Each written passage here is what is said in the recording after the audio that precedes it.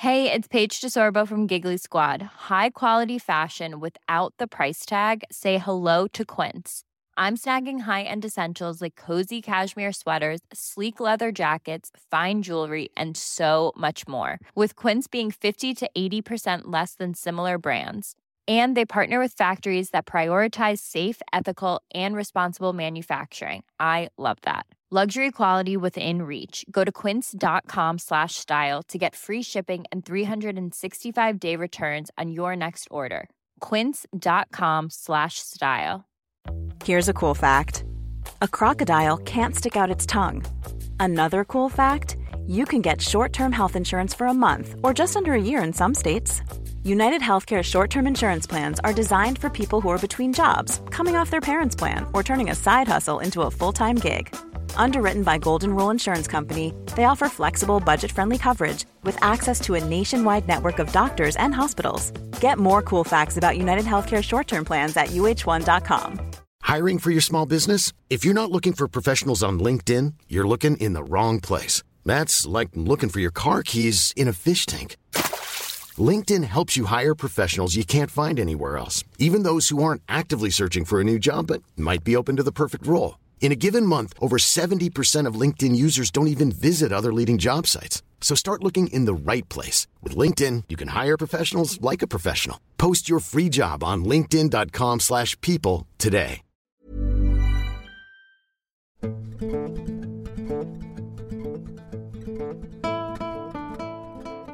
I never could have imagined. Millions of people have lost weight with personalized plans from Noom. Like Evan, who can't stand salads and still lost 50 pounds. Salads generally for most people are the easy button, right? For me, that wasn't an option. I never really was a salad guy. That's just not who I am. But Noom worked for me. Get your personalized plan today at Noom.com. Real Noom user compensated to provide their story. In 4 weeks, the typical Noom user can expect to lose 1 to 2 pounds per week. Individual results may vary. I'm Sandra, and I'm just the professional your small business was looking for. But you didn't hire me because you didn't use LinkedIn Jobs. LinkedIn has professionals you can't find anywhere else, including those who aren't actively looking for a new job, but might be open to the perfect role, like me. In a given month, over 70% of LinkedIn users don't visit other leading job sites. So if you're not looking on LinkedIn, you'll miss out on great candidates like Sandra. Start hiring professionals like a professional. Post your free job on linkedin.com/people today. The horrors that awaited me when I unknowingly accepted that mysterious cargo. As a trucker, I was accustomed to long hours on desolate roads, but nothing could have prepared me for the eerie journey that lay ahead. It started innocently enough. I received a last-minute request to transport an unusual shipment. The details were sparse, and I had no idea what I was getting myself into. Little did I know that decision would plunge me into a world of inexplicable terror. As I drove through those desolate roads, a sense of unease settled over me. Strange and unsettling occurrences began to unfold, casting an ominous shadow over my every move. But it was a sighting on that desolate highway that would forever etch itself into my memory. Out of nowhere I saw it, a creature unlike anything I had ever encountered. Its presence alone sent chills cascading down my spine. The creature crossed the highway with an eerie grace, its pale, human-like hand reaching out before me. I couldn't tear my eyes away from the sight. Large claws adorned its hand, glinting in the dim light, while its skin had a peculiar glass-like quality, glistening with a clear liquid. As my gaze lifted to its face, I was met with a sight that will haunt me until my dying breath. The creature had a large, terrifying face with milky white skin, and its eyes were a chilling sight to behold. Blue veins pulsed beneath them, like icy rivers coursing through its visage. Its tongue, long and serpent-like, writhed and wriggled, the only part of it that seemed to move apart from the rustling trees and the wind. Antlers, black as if covered in mold, sprouted from its head, adding to its ominous and unnerving presence. It stood tall, towering above me, a massive deer-like humanoid that must have been 7 to 8 feet tall. In that moment, time seemed to slow as I absorbed the sheer terror of what lay before me. Instinctively, I slammed on the brakes, my heart pounding in my chest. I couldn't fathom the reality of what I was witnessing. The creature passed by, unaware of my presence, as if I were nothing more than a mere speck in its world.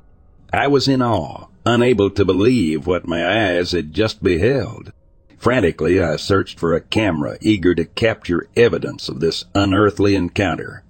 But my hopes were dashed as I discovered the camera's battery was drained, leaving me empty-handed. Disappointment mingled with lingering fear, as if the world conspired against me, erasing any tangible proof of what I had experienced. As I resumed my journey, the weight of what I had seen weighed heavily upon me. Questions raced through my mind, gnawing at my sanity. What was that creature? How could something so grotesque exist in our world?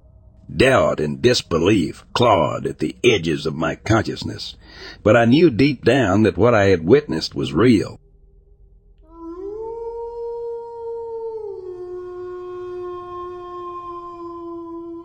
I don't know if this counts as seclusion, but on my last deployment in Iraq, I was doing tons of night guard shifts.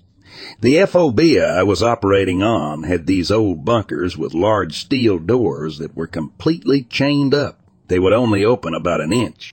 One long night was creeping by, and I could have sworn I heard screaming like a female screaming. When I got near the bunker door, I could hear the screaming grow louder. It sounded like it was deep in the bunker. I tried to get inside, but there was no possible way. Then the screaming just stopped. I reported it to 9N, but they said it was sealed off. I can still hear the scream.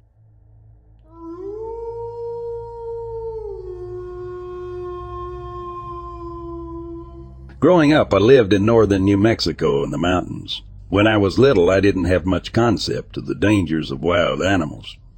There was one day I was in our front yard, and I was playing by myself when my mom came out and called me inside. She was kind of panicky and weird. Turns out there was a black bear not 20 feet from me, and I was totally oblivious. Another time, not long after that, we went on a walk down the gravel road by our house. Our neighbor's dog came with us because he was a good boy. We got about a quarter of a mile down the road, and the road got narrow, and the woods sort of crept up really close and were dense. My mom was pushing a double stroller with my siblings in it. All of a sudden, the dog starts acting really weird, growling and pushing my mom back towards our house. So she thought it was really weird, and we turned around. We heard later that day that there was a mountain lion sighting right around where we were. I bet little 5-year-old me looked like a pretty tasty treat.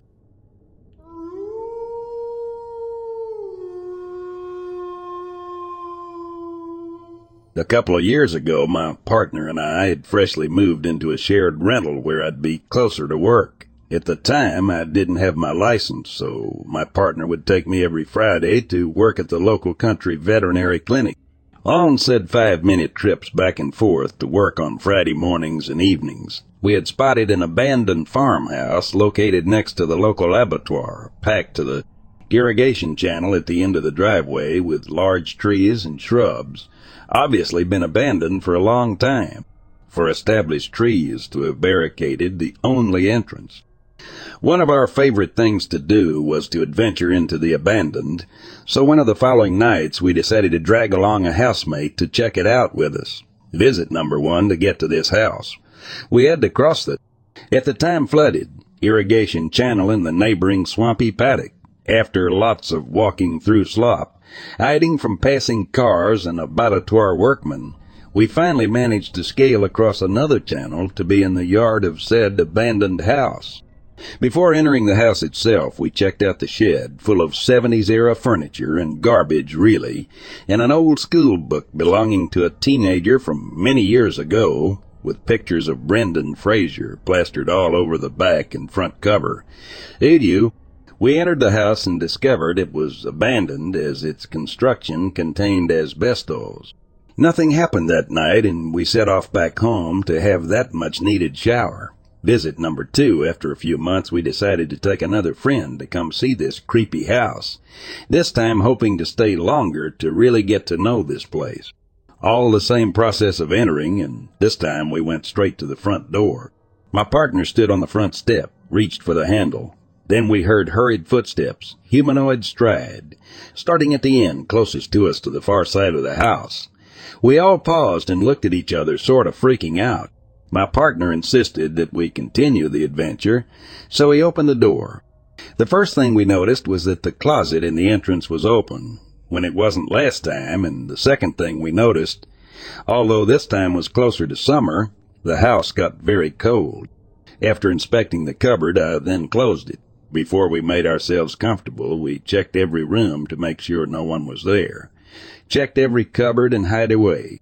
Once we established there was no squatters or humans other than ourselves in the house, we decided to do the old dreaded circle thing to talk to what we thought may be a ghost. We made a circle in the kitchen of the house. Me, my partner, and my very hard-to-scare female friend, who seemed to be enjoying all this. My partner and friend were too shy to speak out, so I started by asking, "Is anyone there?" No reply. I then proceeded to blabber on, saying things like, "We won't hurt you. We just want to know if you're here, and we promise we won't take anything."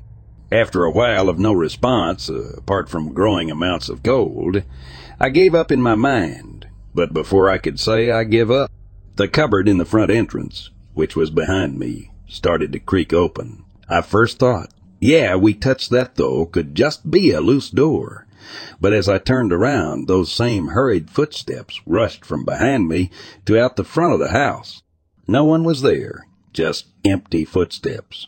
Of course, my reaction was, this is messed up. Let's go home now, and we rushed home pretty quick that time. We have since been to visit the house to show another friend, but it was clear the house had been disturbed by squatters. So there was no paranormal that night, just the usual marks of the degenerate society in an abandoned house.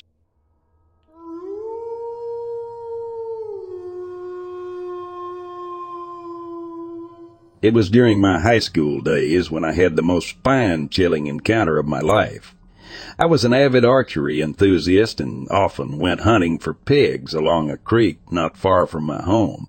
The dense foliage in the active pig population made it the perfect spot for honing my skills. One evening, as the sun began to set, I was waiting patiently along the trail the pigs used, hoping they would show up before darkness fell. I could hear the rustling of a herd in the bushes on the far side of the creek, and excitement surged through my veins. Suddenly, the peaceful ambience was shattered by the sound of a pig screaming its head off. The rest of the herd scattered in a frenzy, and an eerie silence fell upon the area. My heart raced as I tried to make sense of what had just happened. Then I heard it, the growl of a mountain lion. The sound sent chills down my spine. Armed with nothing more than my bow, I felt incredibly vulnerable. I knew I had to get back to my truck as quickly as possible. As I hurried back, my mind raced with thoughts of the mountain lion and its potential prey. However, the more I thought about it, the more something felt off. The scream I'd heard from the pig was more guttural and desperate than I had ever experienced. It seemed almost unnatural. With every step I took, a nagging thought gnawed at me. What if it wasn't just a mountain lion? The idea seemed far-fetched, but I couldn't shake it. That's when it dawned on me. The Wendigo, a terrifying creature from Native American folklore, known to hunt in the wilderness and prey on the unsuspecting. I quickened my pace, and as I neared my truck, I could feel the temperature drop sharply. The air around me grew thick with tension. I felt as if I was being watched. My instinct screamed at me to leave immediately. I made it to my truck and fumbled with the keys, my hands shaking. As the engine roared to life, I cast one last glance towards the creek. In the growing darkness, I could barely make out a tall, emaciated figure with hollow eyes and razor-sharp teeth, standing at the edge of the trees. The Wendigo. I slammed my foot on the gas, speeding away from the nightmare that had unfolded before me. The memory of that night remains vivid, a stark reminder that the world is full of mysteries and dangers that lurk just beyond our comprehension.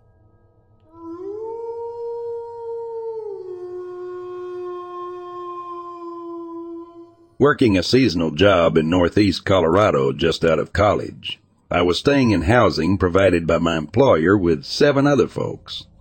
We all had an odd feeling about the place, but no real concrete reason for our feeling.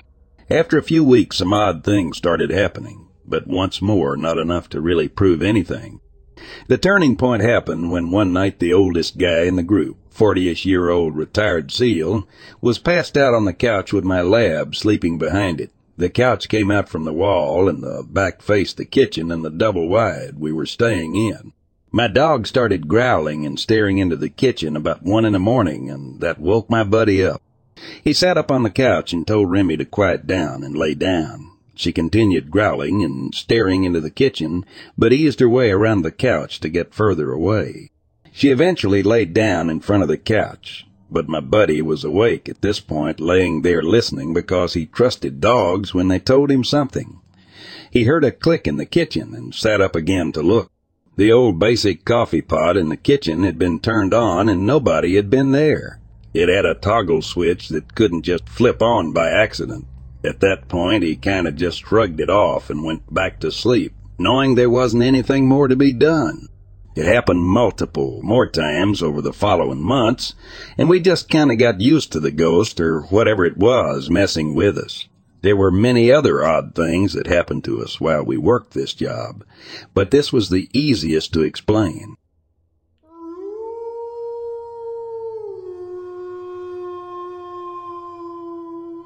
I grew up across the road from a fairly large, for the east, chunk of state land that I would hunt and hike on some, when I was probably 15. I was really getting into bow hunting, but being unable to drive, my only option unless my dad was going to go to this public land. Now, this is northern West Virginia, thick mountain laurel and not a lot of deer on public land, but it was a way for me to get out. I had an old-school junkie climber that used wing nuts to strap to the tree, so it was super time-consuming to pack up in the dark. One night I hunted, and if I recall correctly, saw a couple deer out of range, which was rare, honestly. Since I'd seen deer, I was feeling brave and decided I'd sit till dark. 15-year-old kid, not used to being alone. Kinda rare for me to actually stick it out, lol. So it gets dark, and I climb down and start packing up. I'm feeling a little uneasy because it's dark now, and I'm fiddling with this stand, when all of a sudden right behind me I hear a noise clear as day. The only way I can describe this noise is a really aggressive buck grunt. I jumped up and looked all around, but never saw anything or heard anything. I grabbed that stand and booked it out there without even strapping it all together. I spent 20 minutes trying to make my grunt make that noise without me blowing through it, but it wasn't going to happen. I have no clue what it was, but it took weeks before I hunted in there again, and I still feel uneasy after dark in there. Things as a kid have a way of sticking with you.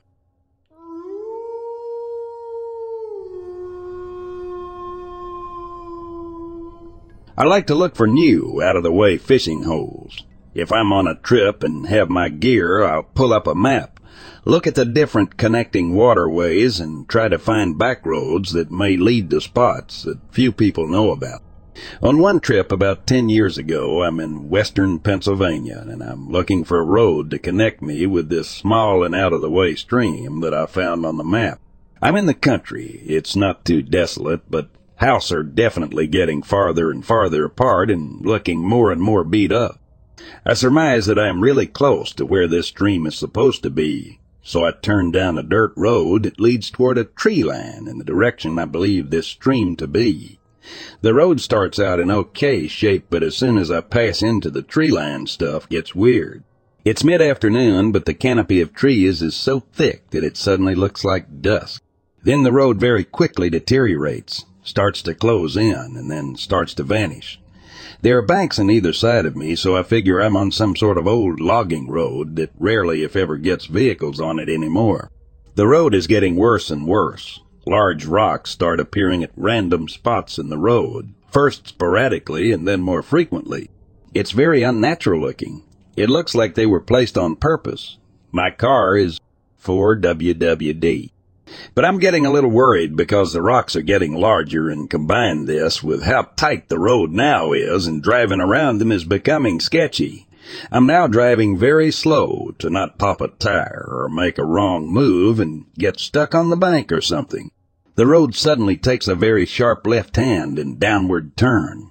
I creep along this turn, but stop as I see the road continuing this weird downward trajectory. At this moment, my gut starts talking to me and telling me to turn around, but it's at this point I realize I can't. The road is not wide enough to do a 3-point turn. I could chance it, but I didn't want to get my front end caught on something pushing over the bank or my back end going off the back in the other direction and getting stuck. I say to myself, keep pushing forward and you are bound to get just enough room to turn around shortly. As I make my way driving this weird downward road with sharp curves and oddly placed rocks, I start to see items off to the sides of the road. At first it's just garbage, bottles, boxes, wrappers, etc. Then I start seeing toys, kids' toys, lots of them, an uncomfortable amount. Then I start seeing clothes. Some look old and weathered like they've been there for years, and some look fairly new. The amount of clothes I'm seeing also increases. Then I start seeing mattresses. Not one random mattress. Lots of mattresses. All over the place. There are dirty and dark stains on them. My gut is now screaming at me to get the F out, but I still don't have room to turn around. While I'm sitting there and trying to figure out my next move, I get that distinct feeling that I'm being watched. The moment that feeling hits me, I audibly yell at myself, "Nope." Then I slam the car in reverse and drive reverse, dodging all of the random rocks and all the way back up and out the sharp turns until the path levels out again. I go full of this mode and risk making the 3-point turn. My back end goes slightly off the bank, and I slam back into drive and pound the gas to throw myself back onto the road and out of whatever Darkwoods bullshit I had discovered. I have no clue what happened across that day. Best case scenario was probably some deep woods methed in. All I know is that ever since then, no matter what I'm doing, the moment my gut starts telling me to get out, I get out.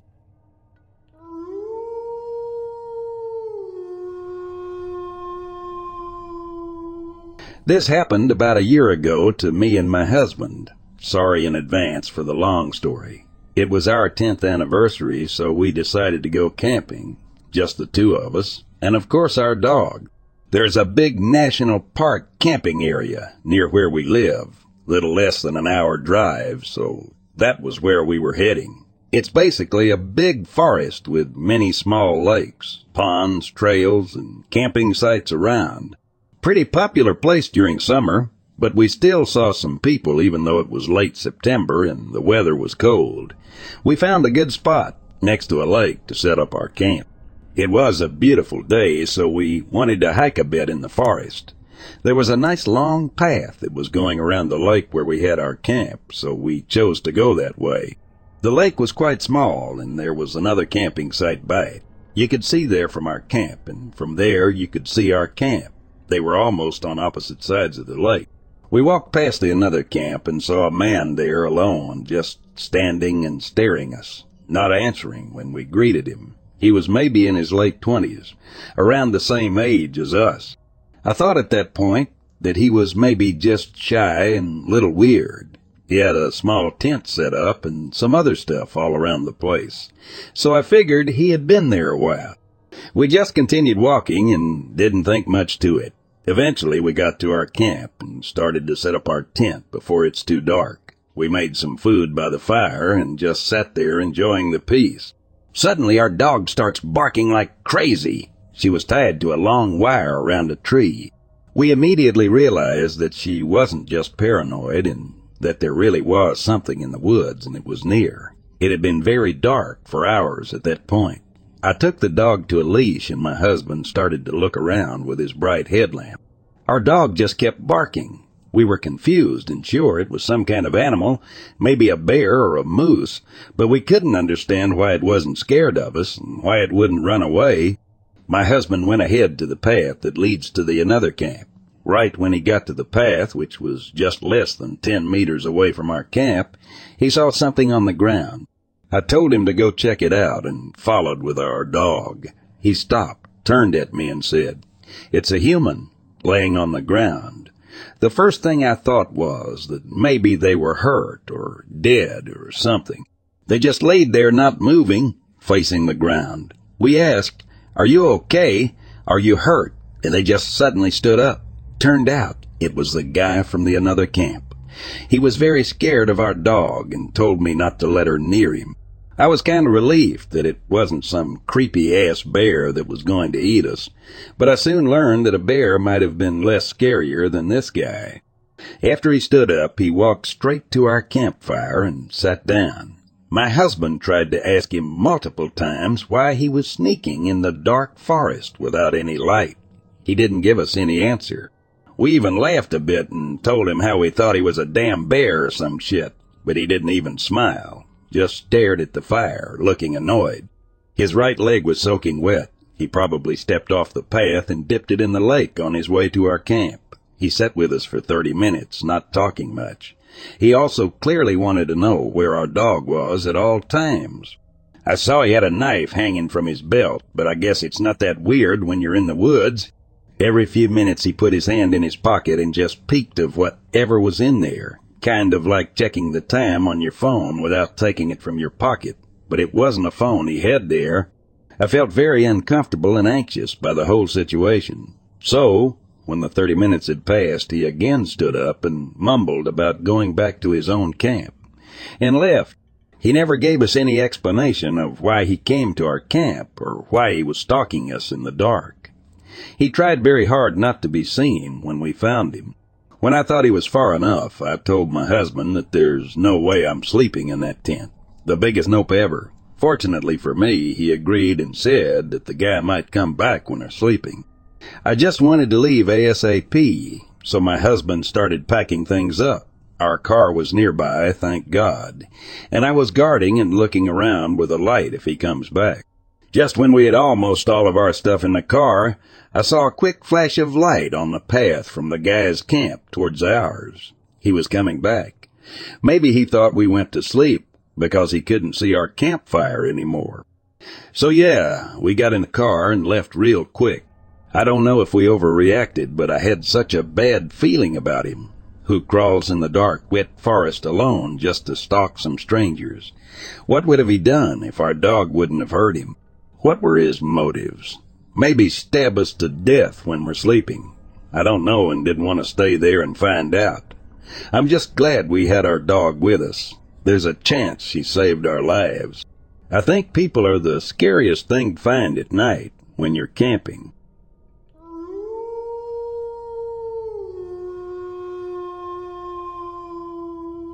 It was about a year ago when I went to visit a friend for some casual drinks. But as the night wore on, we ended up having more than just one beer. Time passed quickly, and before I knew it, I had missed my last train home. My friend, being the ungracious host that he is, didn't offer to let me stay over for the night. Left with no other choice, I had to embark on a 2-hour walk in the freezing cold. With a temperature at 10 degrees Celsius and my body still buzzing from the alcohol, I wasn't exactly thrilled about the situation. As I reached the halfway point, I found myself walking near the woods on a narrow path, just wide enough for a car to pass. Out of nowhere, a car pulled up behind me, slowly drove past, and then, about 50 meters ahead, made a U-turn before coming back. I was already feeling weirded out, but then the car did the same thing again. By the time the car seemed poised to repeat the maneuver for a third time, I was so creeped out that I just started sprinting. Maybe it was just a stranger who was curious about what I was doing there alone, or maybe it was something far more sinister. I'll never really know. Regardless of the driver's intentions, that night remains etched in my memory as one of the creepiest experiences I've ever had. The combination of being alone in the cold near the wood and being pursued by an unknown driver is something I'll never forget.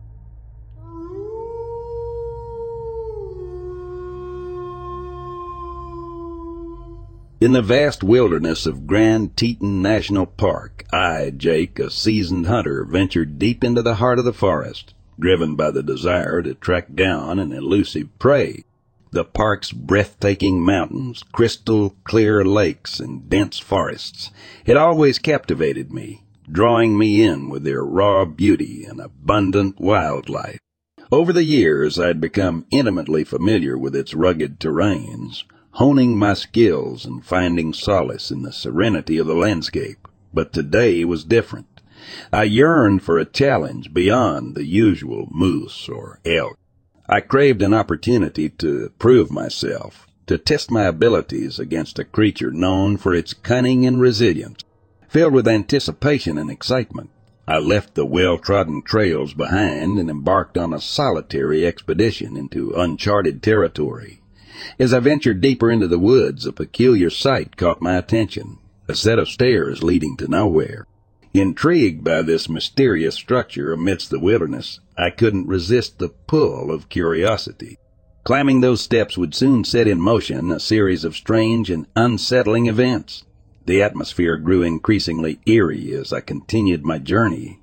The dense foliage seemed to conceal hidden dangers, and the air carried peculiar sounds that echoed through the trees. Elusive shadows flitted between the trunks, evoking a sense of unease that lingered within me. It was as if unseen eyes watched my every move, sending chills down my spine.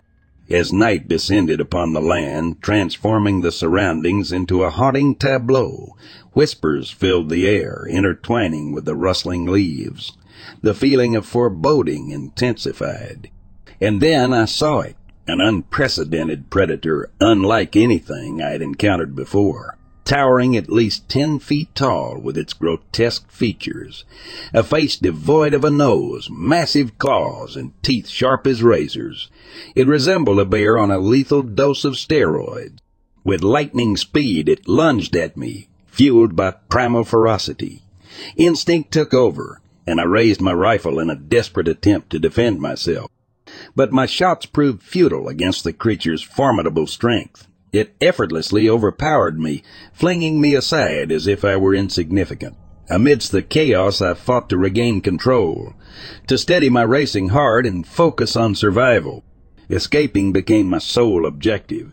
Driven by sheer determination and fueled by adrenaline, I navigated treacherous terrain with urgency.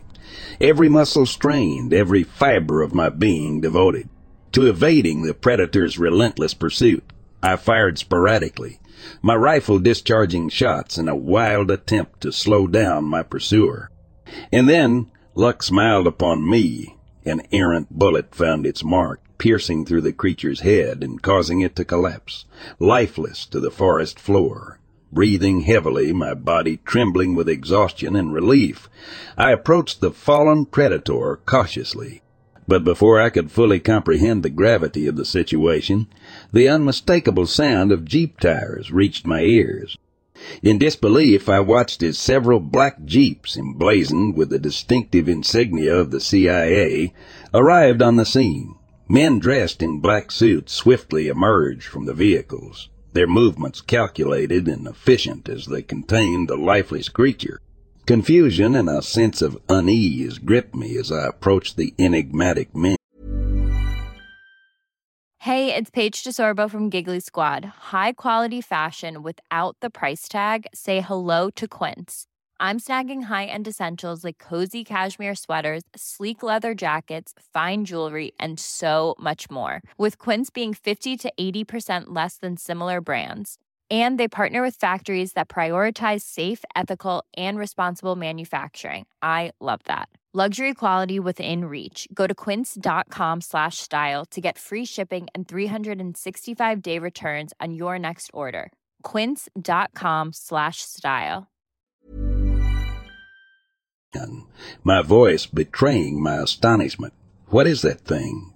I managed to utter, my wide eyes searching for answers. The men exchanged knowing glances, their faces revealing nothing but secrecy. Finally, one of them spoke, his tone cryptic yet filled with a warning. Just forget everything you saw here. We're watching you. With that, they vanished into the night, leaving me alone with my bewildered thoughts and the lingering questions that would haunt me for days to come.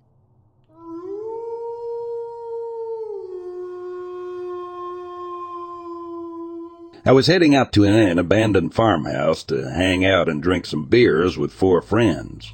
Dark as hell in the middle of the woods.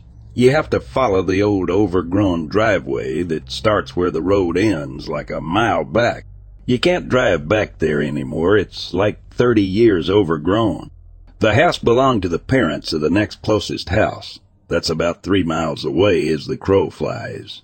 I know them, and they're okay with us going back there, so we weren't trespassing. Anyway, we're walking back there with a couple flashlights, and we were loud and should have scared any wildlife off well before we got close to see anything. Out of nowhere, there's this giant ghost dog the size of a side-by-side at A. I mean full-on blue, green glowing kinda shaggy dog in the middle of the woods. This animal is huge. No bears in that part of the country either, which is the only thing I could compare it to size-wise. And we were close before we saw it, maybe 20 to 30 yards. It was just there. Its movements were loud against the ground and brush, but made no sound itself. You could feel it move. We stopped, it paused, looked at us, and ran off. Then it was just gone, like it only ran maybe 10 to 15 yards before just nothing. We turned tail and noped the hell out of there. We did go back during the day. Not sure what we were looking for, evidence-wise, but we never did find anything. I never went back there in the dark, though. I'm a rational person. I acknowledge I have a limit to my intelligence and experience. I've seen shit I cannot rationally explain. This, by far, I had no frame of reference for.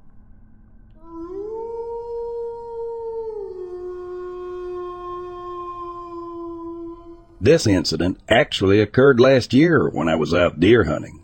I had positioned myself against a sturdy tree, perched on a log, overlooking a rather sizable clearing. The time was around 9 a.m. when I suddenly heard an immense presence behind me, undoubtedly a Sasquatch. It was merely 15 yards away, and the sound of its heavy panting confirmed its colossal size. Intrigued yet cautious, I remained perfectly still, not daring to make a single movement. The minutes ticked by, and it wasn't until 9:30 a.m., approximately 15 minutes after the creature's presence ceased, that I finally gathered the courage to stand up and cautiously survey my surroundings. To my astonishment, I noticed a one-half branch that had been snapped cleanly in half, roughly 3 feet above the ground. The sheer force required to break such a substantial branch indicated the immense strength possessed by these creatures.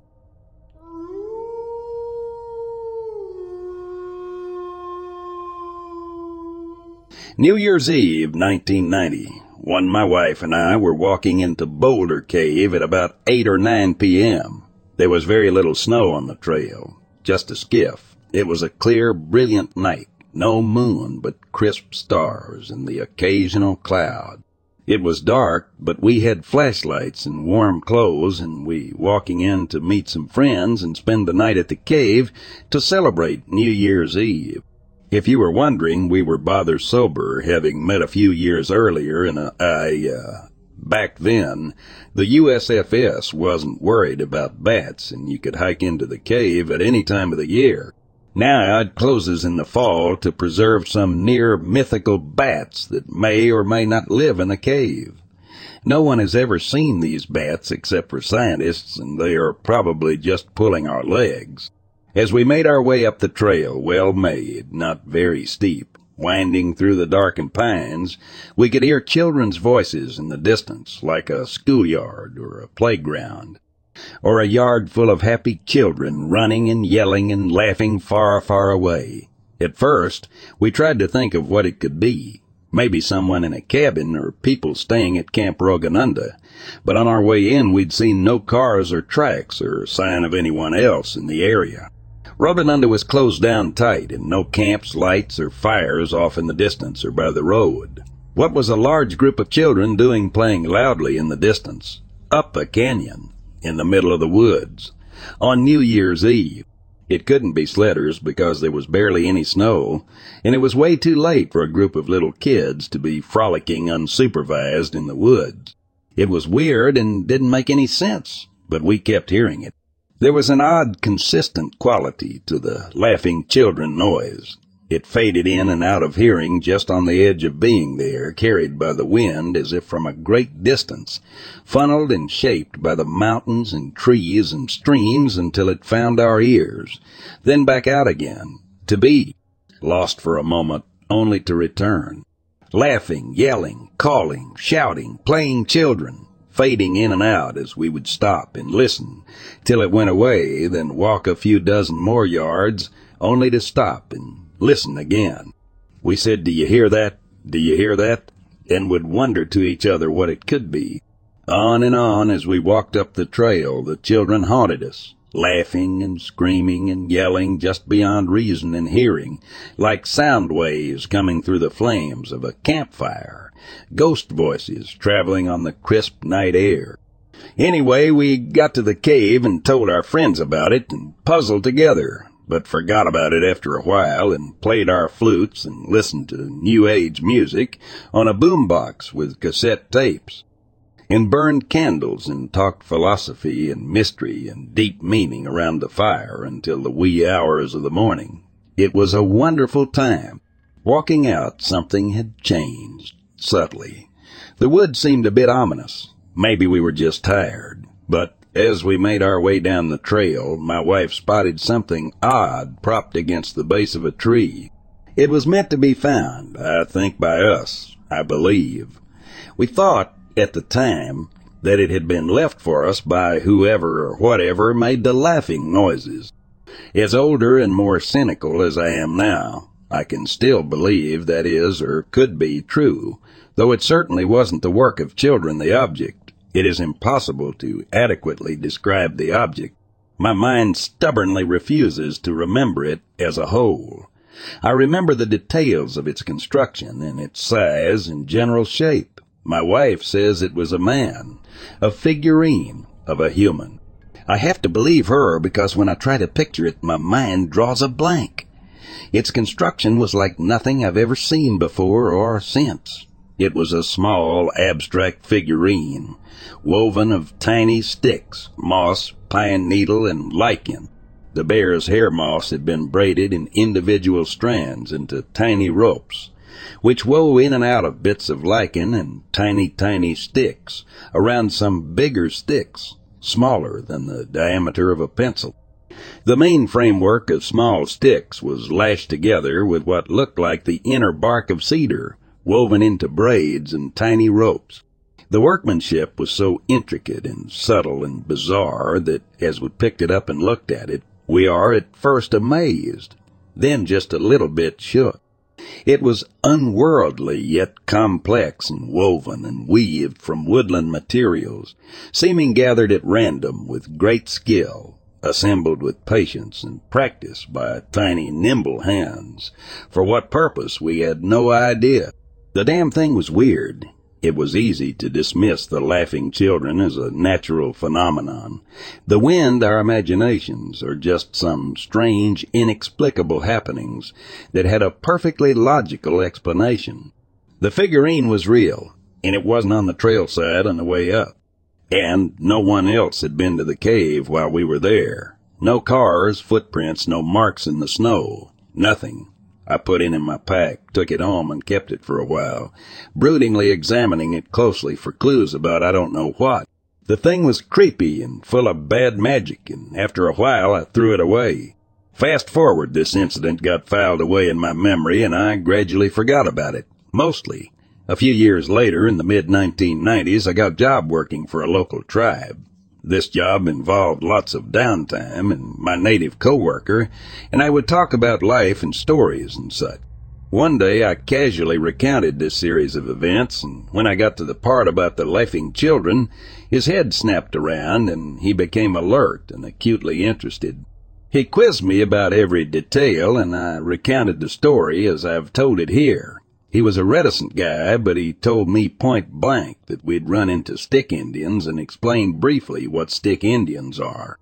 Warning, Do not bring up the subject of stick Indians with a native. It is a forbidden subject, trust me. Natives don't like to talk about stick Indians. It's impolite to bring them up in conversation. Please don't. Briefly, the true nature and physical attributes of stick Indians are unknown. No one, to my knowledge, has ever encountered a stick Indian and survived to talk about it. So the myth is recounted to me, and what little I can find to read about them is that stick Indians are small, vicious, and cunning, semi-man-like, but about 3 to 4 feet tall and very skinny, with elongated arms and legs and sharp teeth and claws on their hands and feet. They live in deep forests and are occasionally heard but never seen. The laughing that we heard is how they lure victims out into the forest, where they become disoriented and lost as they attempt to locate the children playing in the woods.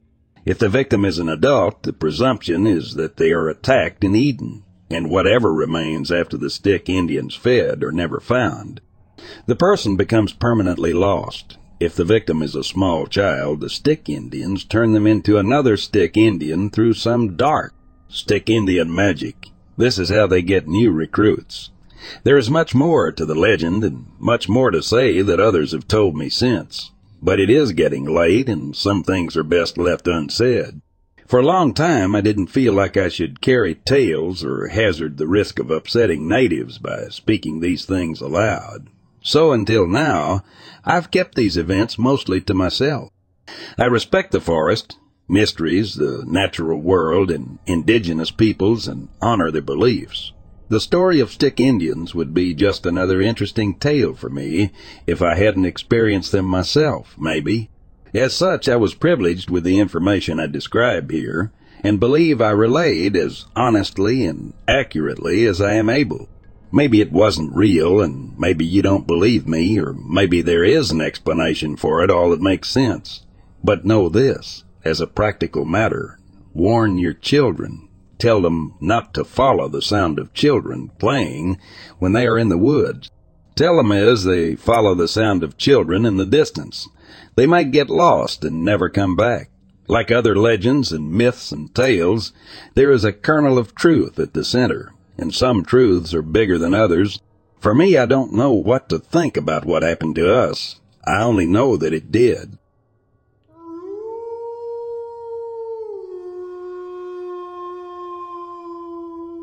Each time I sleep, I leave my phone on the bed in front of me on the other side, as the bed is very large and there's all that empty space. I can see the phone at all times, and it's just a routine to leave it there every time. I laid down and closed my eyes and was about to sleep when suddenly I hear this weird and rough vibrating noise from my pillow right under my head. I immediately opened my eyes, terrified, but didn't want to move because I was trying to process what's going on. I was staring at my phone the entire time this was happening as I was trying to understand where this is coming from, and it was not coming from my phone. After it stopped, I looked under the pillow to try to understand how this happened, but there was nothing there. Not only the fact my phone was too far away to be the cause of this noise, my phone vibrates and breaks. Not one long vibration, and it does not vibrate for so long. It's also never that loud. The pillow was slightly moving along with the noise as if something was directly under it. I've only had sleep paralysis once, and this was not it. I have not fallen asleep yet at the time. I moved soon after the noise and movement stopped and did not feel like I couldn't move in the first place. Does anyone have the slightest idea what the hell happened? This is one thing that's going to keep bugging me, as I cannot explain it at all.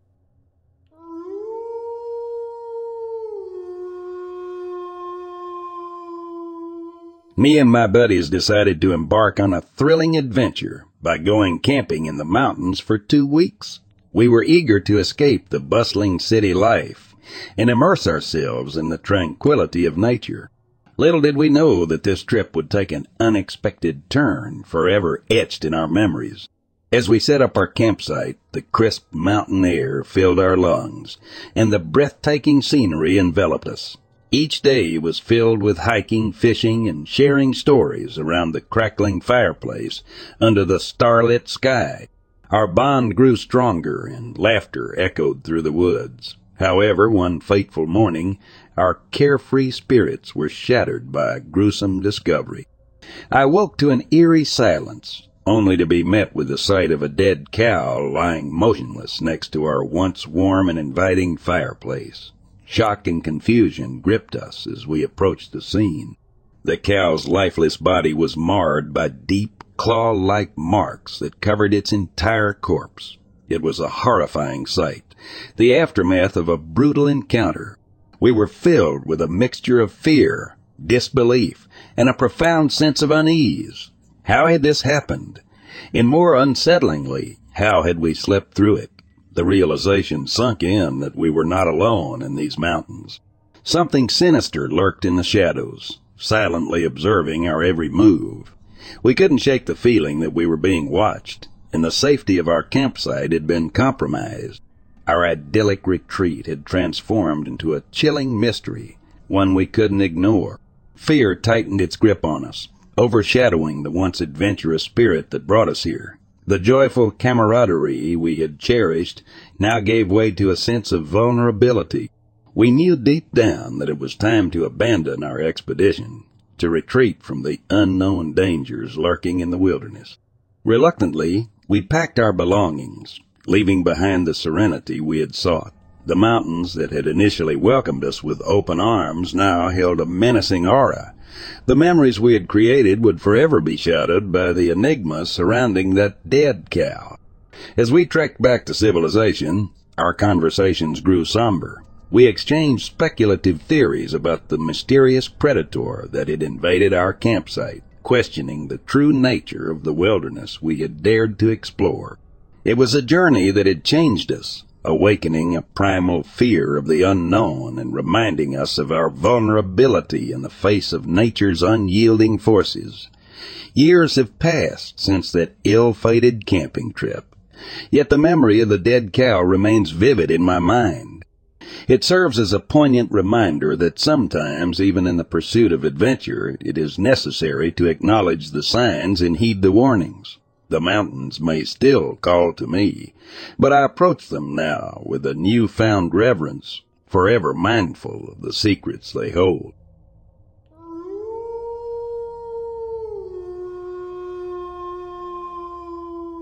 I had been working as a park ranger at Little Buffalo State Park in central Pennsylvania for about 6 months when I had my encounter. It was August of 2006.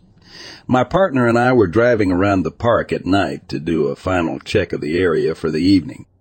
We were about halfway through our section of the park when we got a call from dispatch saying that there was a camper who wanted us to come out and take a look at his RV because he thought it had been vandalized or broken into.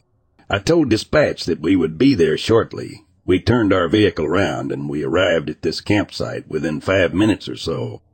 We found a gentleman in his mid-60s standing outside his RV and looking very nervous. He walked up to our truck and I asked him if we could please take a look at his camper. His behavior was very unusual, and so he cautiously agreed and walked over to the camper with us following closely behind. He was very nervous and he kept looking around the entire time, almost like he was expecting something to jump out. We took a quick look inside the camper and found nothing that appeared to be out of place or missing. I asked him if anything had been taken from inside, and he said no, but that there were some things that he thought were moved around during the short time he was gone. I looked around for another minute or so before telling him that we didn't see anything wrong. We thanked him for calling us, and then we started walking back towards the truck. That's when my partner, who is an avid hunter, said to me, "Do you smell that?" I stopped walking for a second because I honestly didn't notice any kind of odor other than the normal smell of a state park campground, mildew, pine needles, etc. My partner has spent many hours in the woods, so he knows his smells. He told me that it smelled like something was trying to cover up its own scent. And now that he said that, that's when I noticed it too.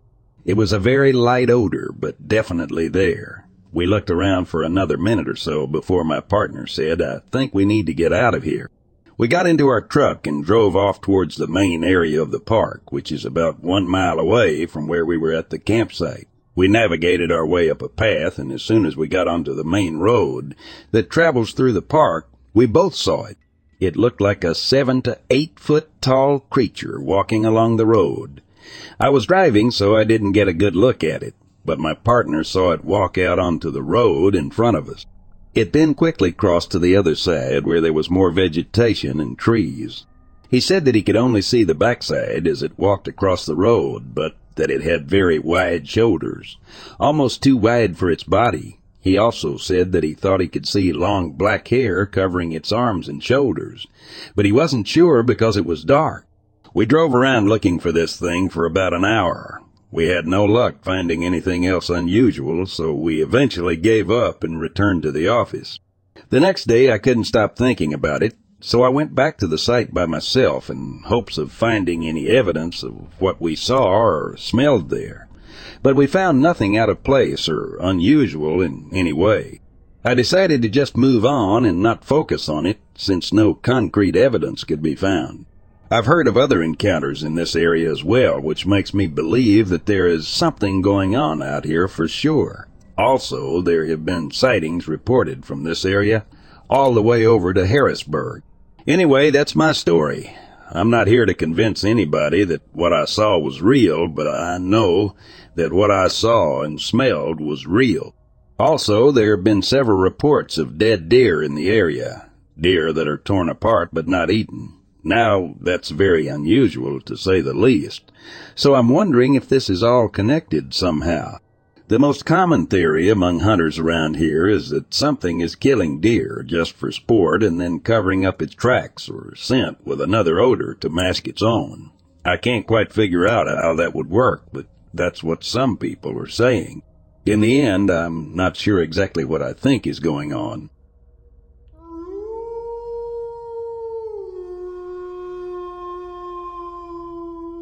A military man, Jay, went outside to have a smoke. He lives in the hills surrounding Deadwood, South Dakota. He spotted 2 kids walking up a hill.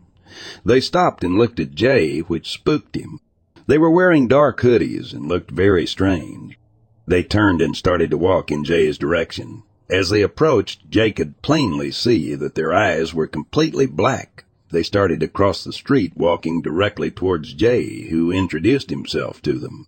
They continued to advance toward him without saying a word. Frightened, he retreated into the house. Inside, he asked his wife if she heard him talking to the kid. She never heard anything. They soon went to bed. Jay then noticed one of the boys outside his window. He rushed to bolt the front door, as one of them was there too. He never made it to the door. For whatever reason, he turned around and went back to the bedroom, where he saw the boy standing outside his window. He went to grab his pistol. He wanted to scare them off. He assumed they were wearing masks. One was at the window and another was at the door. He was extremely scared now. The next thing he remembered was waking up in bed. His wife informed him that he had been gone for an hour and a half. "I did hear the door open and close. You weren't there," she told him. Jay left the house at 4 a.m. and didn't return home until around 5:30 a.m.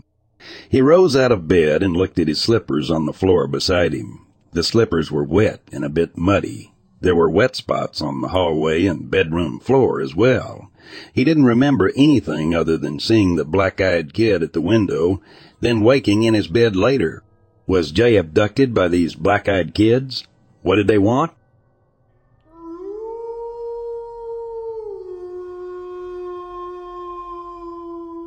Greetings. I hate to be a bother, but I have a story to tell. Please do not think my mind is going from the many stories you all hear, and bear with me that this is very hard for me to do, although I believe it needs to be said. Last summer, on July 4th, 2017, around 10 p.m. at night, I was driving home from my family cookout. Late at night, I was also off duty. It was about 11 p.m. near the swamps by this point, and I live in Gulfport, Mississippi. What I saw, a figure up ahead on the side of the road, caught my attention. As I got closer, what I thought was a normal man, I soon realized that this was not the case. It stood over 8 feet tall, long legs and arms that reached down below its knees. It had dark scales all over its body, but most notable were its hands, which hosted 4 fingers each with long claws. The most bizarre thing, though, was its head, which appeared more like an iguana or a dinosaur than a human being. Upon seeing this strange creature, I slammed on my brakes in total shock, not knowing what to make of what I was looking at. It didn't take long, though, before I became aware of my presence as it quickly turned its head, looking directly at me with glowing yellow eyes, in some sort of light that seemed to emit from within its skull. And then it began walking towards my vehicle as if trying to scare me or intimidate me to leave. In a panic, I reached for my gun, which was on the seat next to me, quickly aiming it at the creature's head, not knowing if shooting this thing would kill it or not, but wanting to stop whatever this thing was, in hopes it would just leave. As soon as I took aim, this thing let out a nasty growl and came rushing at me with great speed. Seeing this thing moving so quickly, I was overwhelmed with fear, slamming my foot on the gas as fast as I could. The last thing I remember is seeing in my rear-view mirror if it was going to give chase, but instead it just turned around and kept going back into the marsh. I don't know how long it took me to get home that night, but all I knew is that at the time, whatever the creature was, Satan himself couldn't have been any more evil looking. I went home immediately after and told my family what had happened, but of course they didn't believe a word of it. There were no tracks or anything else to prove the encounter ever happened.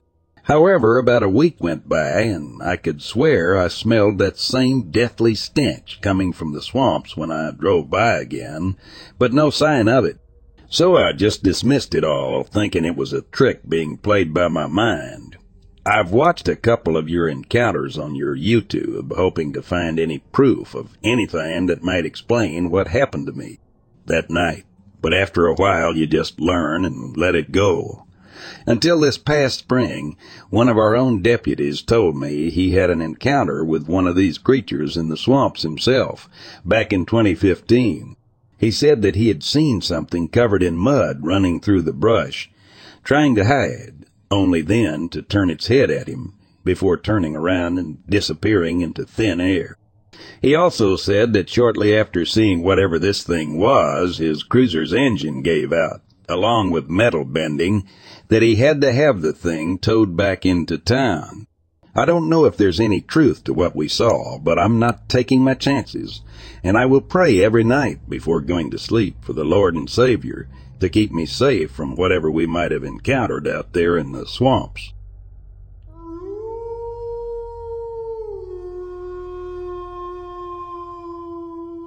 Last year, in June 2022, 17 cats went missing from my ranch. I have a private rescue providing heated cat hotels, food, a lake, 7, stalls, stables, and medical care for 35 cats. We have bears and mountain lions and deer, too, all wild. This is on the Kentucky or Tennessee state line. One morning last August, my German Shepherd and I started our morning walk when a vomit-inducing stench crossed trail winds. It was a horrid smell of urine, dead rotting flesh, and feces. My dog started growling as we approached the end of our 29-foot camper in the driveway. Then he went nuts, charging against his leash, barking, jumping 5 feet in the air, in front of us. Then he pinned his shoulder to my knee and pulled me to the left. Then back to center, then back to right, back to center, the whole time staring up at a 45-degree angle. The hair on my neck raised up, and I pulled my .45 caliber pistol for a possible shot from the hip. I practice hip shooting a lot. I noticed with the barrel pointed out, it was level with the ground. But when I pointed it to where the dog's nose was pointed, and it was 8-9 feet above the ground, I've trained most of my life to remain calm during a crisis. Noting how high the muzzle was pointed, the stench, my dog's behavior, and my location, I thought I may be looking at a cloaked Bigfoot, invisible to humans but not to dogs. I began talking to it in a calm, slow, baritone command voice. I told it I was tired of it killing my cats. My cats were my kids. Feeding them, housing them, giving them meds, and protecting them was my job. If it didn't stop using them as snacks, I would kill him. I don't want to kill you, but I will, I said. Stop killing my cats. There are a lot more humans than there are of your type. How would you like to be hunted down? As I finished, my dog sat, but continued to stare 9 feet off of the ground. Soon the stench was gone, and my dog relaxed. Over the next couple of months, I began to see rabbits, skunks, deer, and coyotes, and my cats stopped disappearing. I'm a retired airline pilot and former Special Forces soldier and worked for 10 years as a police officer. I live near Fort Campbell, Kentucky. I'm a believer.